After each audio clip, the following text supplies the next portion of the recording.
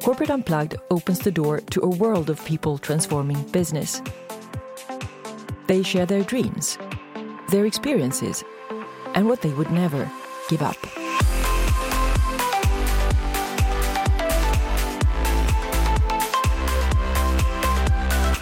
I'm so glad to have Karen Dolva with me. Welcome to my podcast, Karen. Hi, thank you for having me. Karen Dolva is the CEO and co-founder of No Isolation, and she studied interaction design and have worked with startups in the tech incubator Startup Lab, and also started a consultancy company named UX Lab. And right now, she and her team are working towards a big goal to help people out of social isolation and loneliness. So tell me, Karen, what made you take this very step? Oh, well, it's quite exactly 2 years ago that me and my two co-founders decided that we were going to start this company, No Isolation. And the name kind of says it, that loneliness is the only thing that we're going to be working with. But loneliness is, of course, extremely big. And we had all experienced it in some level or another. And I think for us, it was actually quite easy. And this is a question that we get a lot, like, why did you start? But it was never a why, and it was never a what. It was super easy. It was going to be No Isolation. And we had no idea what products we were going to be building. And we didn't know exactly what user groups we would be working with. There are, of course, a lot of people that are lonely, but we knew that we were going to work with loneliness. And you've started with children suffering from long-term illness.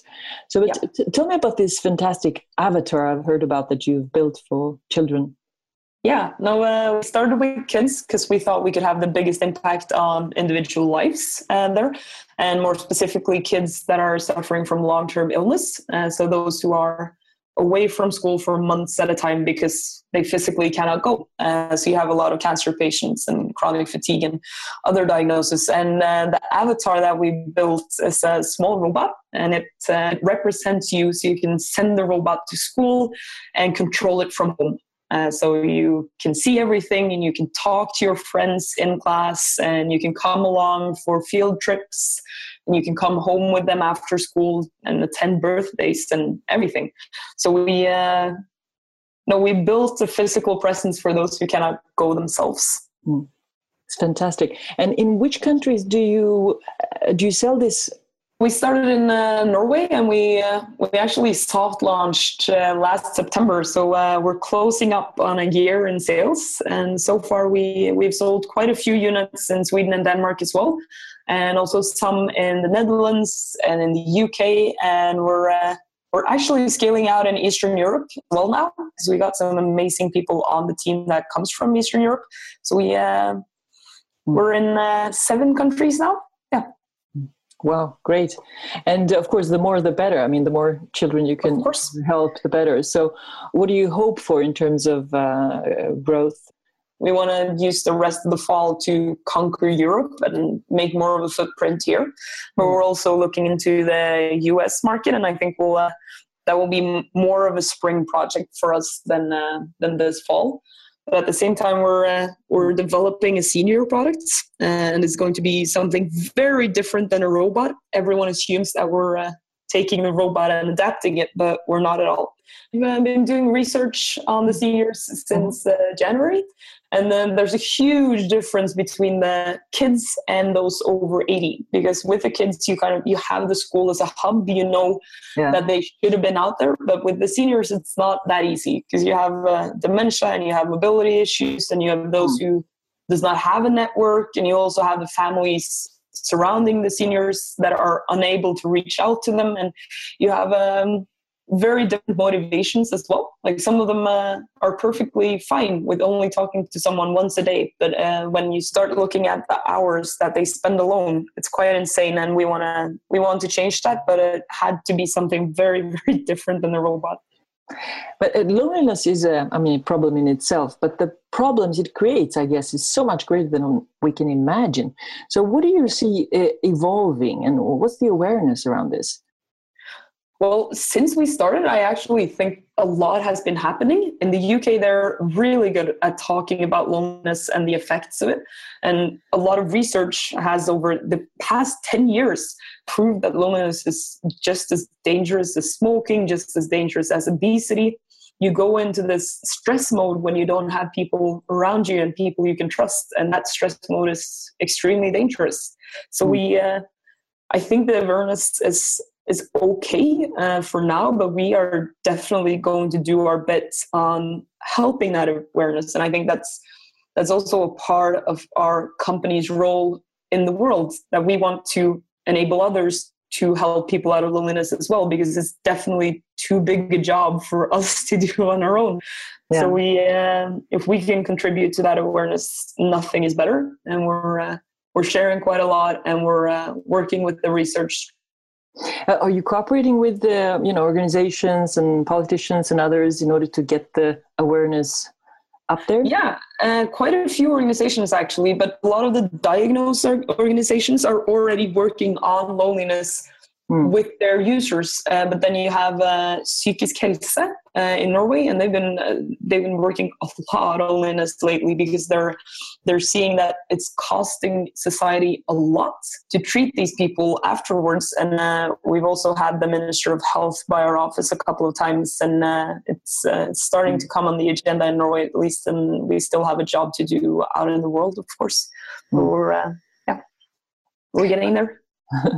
And you moved some years ago to the Netherlands to set up your first office there outside of Norway, and now you're on your way to London, right?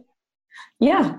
So 6 months ago we set up the office in Amsterdam, and Norway is not a part of the EU, which is not a perfect situation for us. We're shipping hardware, so we needed to have a logistics hub within the EU.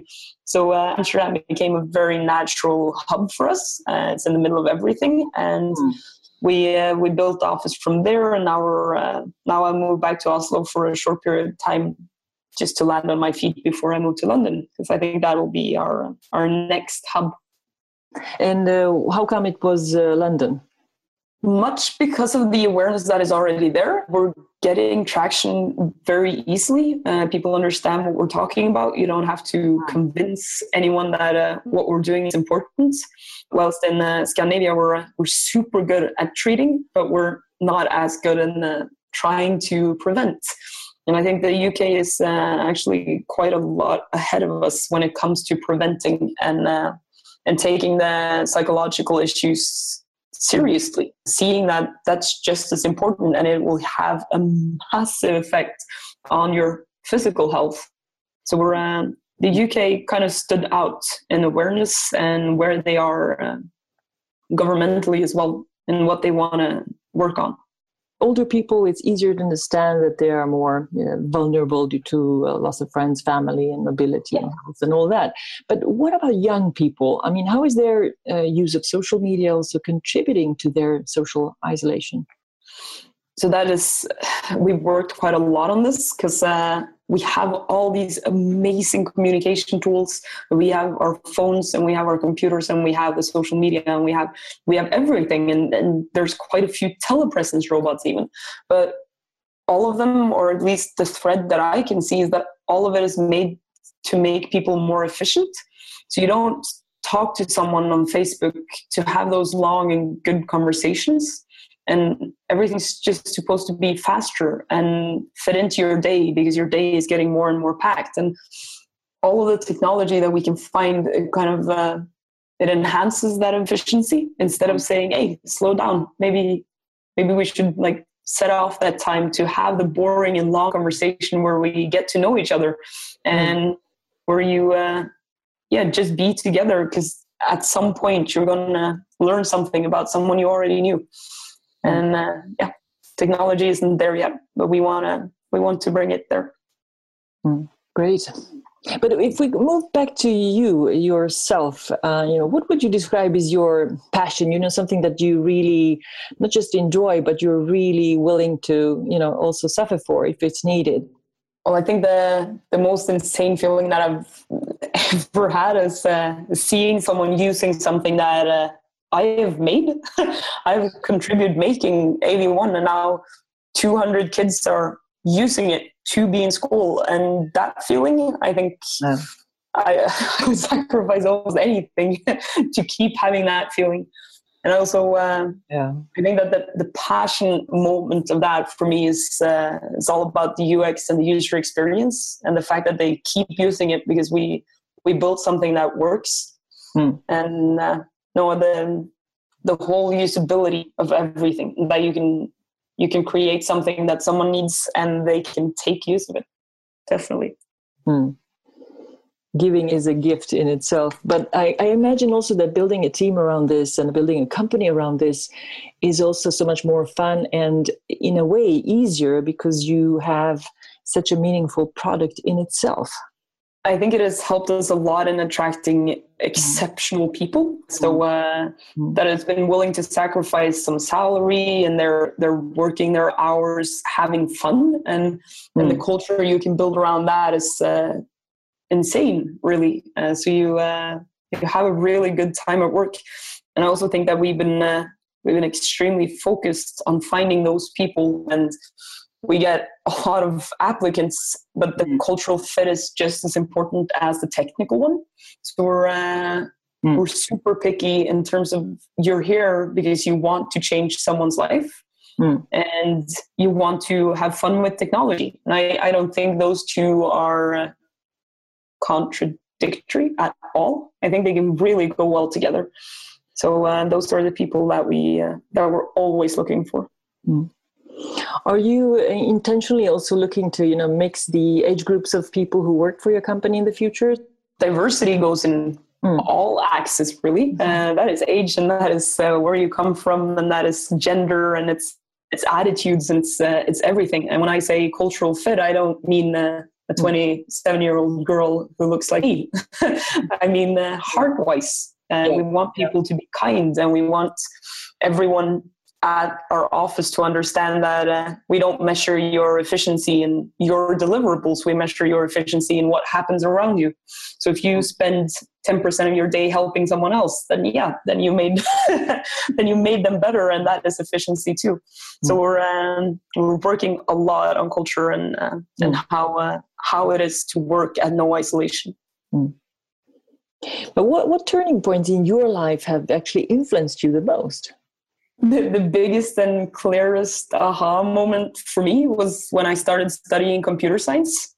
I had no idea that was what I was going to study. I thought I was going to be working in a bank. That was kind of what was expected of me.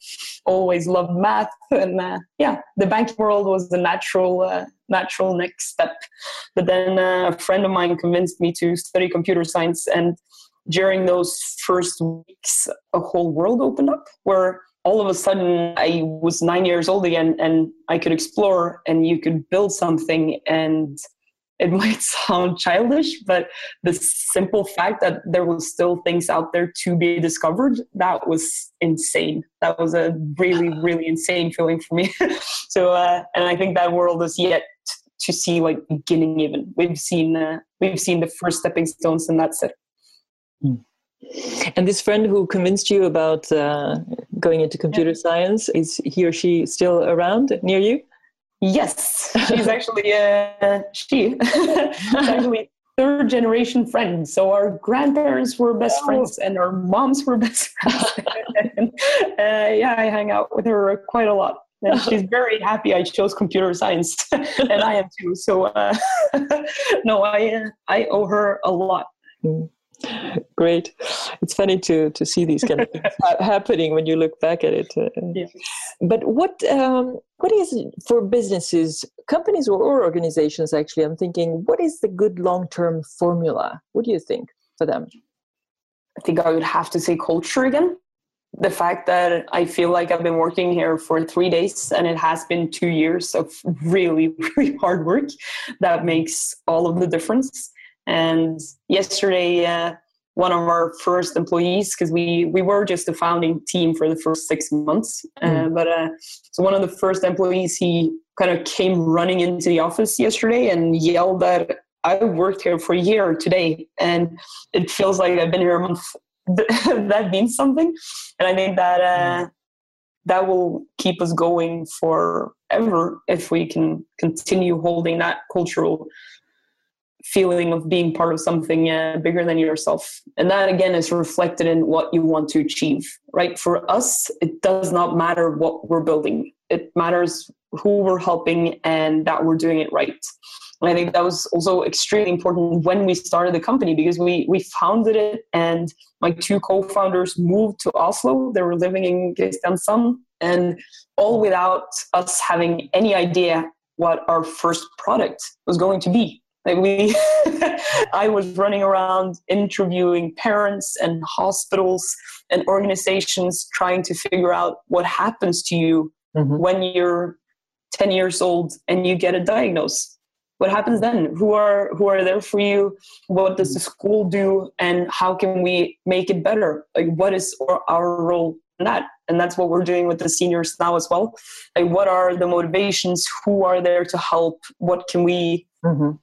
How can we adapt to this world, instead of saying, hey, we have a really good idea, you have to adapt around us? Because I think that our way of thinking of it means that we will always fit, because it's not the rest of the world that needs to adapt to us. We'll keep changing for them. So true.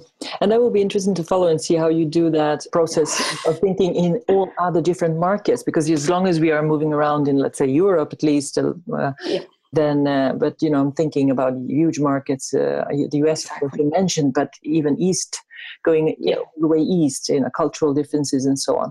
That's really going to be... And we have a huge job in front of us. I'm well aware. Like, no isolation means no loneliness, and there's quite a few lonely people out there. So we got our job cut out for us. But I bet also because you're working with such an important and meaningful thing that you will along the way get so much help from other companies and other people who want to cooperate with you in different ways. So that's But if you would assume that, let's dream a little bit, that you have, all doors are open to you and you have all kind of resources available. So what do you want to then innovate or change? I kind of feel like I'm in that insane situation right now. We don't have all the resources available to us, but at the same time, I think that would only make us lazy. It's perfectly okay that we need to justify our choices, because that keeps you on your toes. But I think if you poured all resources in the world at me right now, I would continue doing exactly what we're doing. We would be scaling faster. We would try to hire people even faster than we are. But we've been very lucky when it comes to fundraising. So we have a lot of really, really good investors with us, and they want to continue following us. And sales is working. So I think I would actually stay exactly where I am. That's ridiculous. And of course I wouldn't cure world hunger and everything, but I have no idea how to go about that. So I think I would best serve the world by continue doing what I'm doing. And if you could give, one piece of advice to people that we would call leaders, not necessarily because of their, role, but people who are leaders that are, guiding or inspiring other people, what kind of advice would you give to them from your experience so far? I'm still very new at this, I feel. So for me, it's still much more about learning how I can grow. So I think I'm light years away from saying that this is my lesson to the world. So far, we've been focusing a lot on the people who's here, and I keep telling people that HR is the coolest job that we have. So if I could change my job, it would be HR, and I would definitely encourage other leaders to take care of the people around them and really show them that they appreciate the job that they're doing, and that is more as an entrepreneur as well. Of course, there will always be an unfair amount of shares going to separate people. Like we started this. So if this goes well, that is not equally distributed with all of the people working here. So really showing them that you appreciate the job that they're doing, and take every opportunity to tell them that and show them that, and trust them. And also, as you were mentioning before, if you have a strong, culture and values and all that, that in itself is creating also a very good self-leadership for the people on board. So it will help you like past all obstacles. If we're all in a shitty situation for a couple of days, then they know that the sunny days are going to come again, and they know that people are noticing what they're doing. And the cultural thing is that it's the only thing that matters, because then you can do literally anything. Mm. And if you were to give advice to yourself like 10 or 15 years ago, what would it be? 15 years ago, I was 11, 12. Yeah. In your case, maybe 10. Maybe 10. If it was 10, then I was 17 years old. I think I would tell myself that it doesn't matter if people like you or not. I think I'm way too prone to adapting to other people, and it's too important to me if people like me or not. And it really was when I was 17. And I think I can be a tough person to like at times, because there's a lot of personality here, and I think I've toned that down in too many situations where I shouldn't have cared whether or not people like that person. And no, that would definitely be the message to me. It doesn't matter if they like you or not. And I think I'm still struggling with it today. The fact that it's become a part of the personality, where you keep adapting to other people instead of just saying, fuck it, I don't care if you like me or not. So at 17, that would have been the message. At 11, I might have just given myself an ice cream. Another ice cream. Yeah. What about today? I mean, from all that you've learned over the past years, and also building this company together with other people, what did it teach you about yourself? That I'm a lot stronger than I think. And I think it's also the previous year, like this previous year has taught me that I genuinely feel like I don't have to know everything. I have brilliant people around me, most of them a lot smarter than I am. And no, I think it's really sinking in that I do not have to be on top of everything, and I do not have to have control of everything. And that's a really good feeling. So I'm very happy with this previous year. And I have a chairman. The chairman of the board of No Isolation is Martin Hauge, and he is extremely good at teaching me how to feel about not being capable of everything, because you're not. You'll never be. And but he's been keeping my head over water in times of need. And now I'm a lot more comfortable in my own shoes now, even though I'm in a lot less comfortable situation with 50 employees and offices in almost 4 countries, and a lot of stuff going on, and most of it is way above my head, and I feel like it's okay. And that's really, really nice. That's a great asset. Keep feeling that way, because then you will continue to be in the good flow. Hopefully. Yeah. But what do you think is most important for each company on this earth? The only thing that I can see all companies having in common is just the understanding of themselves and knowing they're trying to achieve. And all companies have different impacts. Like, everyone is influencing someone on some level, and just being aware of what you're trying to achieve and how well you're achieving it is at least something I think would make a company more magical. And each goal would differ a lot for each company, of course. So I'm not sure how to explain it beyond that. That's great. And if we, and even a bigger question is, if we lift ourselves higher and say, okay, what does the world need the most right now? Oh, there I have the easiest answer, actually. I think education is the only thing that absolutely everyone should be working on. And I believe that the gap that we're seeing now between those who are getting in a proper education and those who are not getting it, is that gap is growing. And I also believe that a lot of tension that we've been seeing in the West and between the West and the rest of the world, and it's growing because of education or a lack of education. And I also think that there's how do you explain that? There's a misunderstanding from the educated where they don't understand the hate that is coming from those without an education. But I also believe that hate is absolutely justified. I really get it, and I think we have a job to do where education is the thing that we should really make sure that everyone has access to. And no, I think that's the biggest question. And I know that I should probably say something about the environment, but I also think that the reason we haven't fixed our environment yet is a lack of education. So I think we should begin at the root of all the issues that we're seeing. And yeah, I totally agree.